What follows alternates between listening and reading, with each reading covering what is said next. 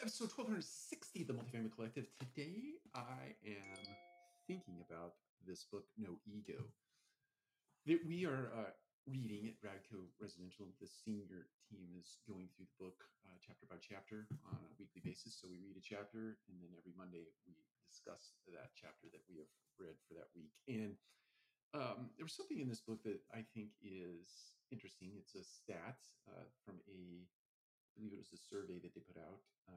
A reality-based leadership futures survey is what it is titled.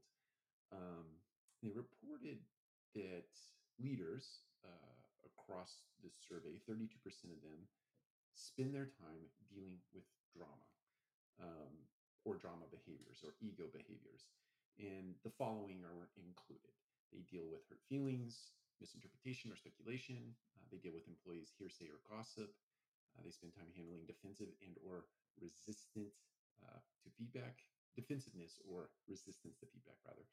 Dealing with employees who vent or complain, managing workplace gossip, and addressing employees who tattle or judge others. And finally, addressing employees who compare their situation to others.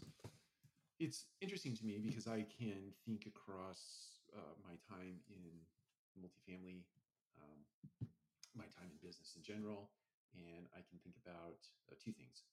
One, having been one of those individuals that was described in that survey at one point in time, I think I've done all of those, maybe, um, across the course of my career, some nearly 30 years now.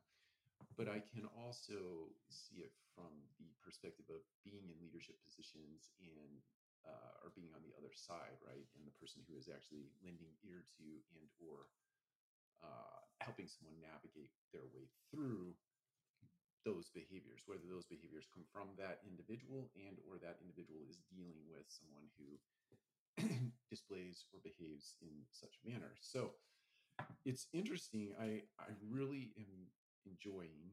I enjoyed this book on the way to San Diego for the NAA conference. I'm enjoying going back through it in a little less speedy fashion. Um, took lots of notes, lots and lots of notes. But I would encourage everyone to pick up this book. I'm really thinking and considering using our LinkedIn collective or multifamily collective page to actually go through this book as a community.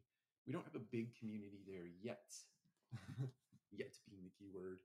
But I was just trying to think of a way to sort of launch discussion in that forum, that format that would be meaningful and valuable to people. So, not promising, but potentially look forward to going through this book with a group of us, just discussing what comes to mind and how we might make application of the principles and practices that are in this book. Lots of great worksheets at the back when we get to the back. But anyway, take care. We'll talk to you again soon.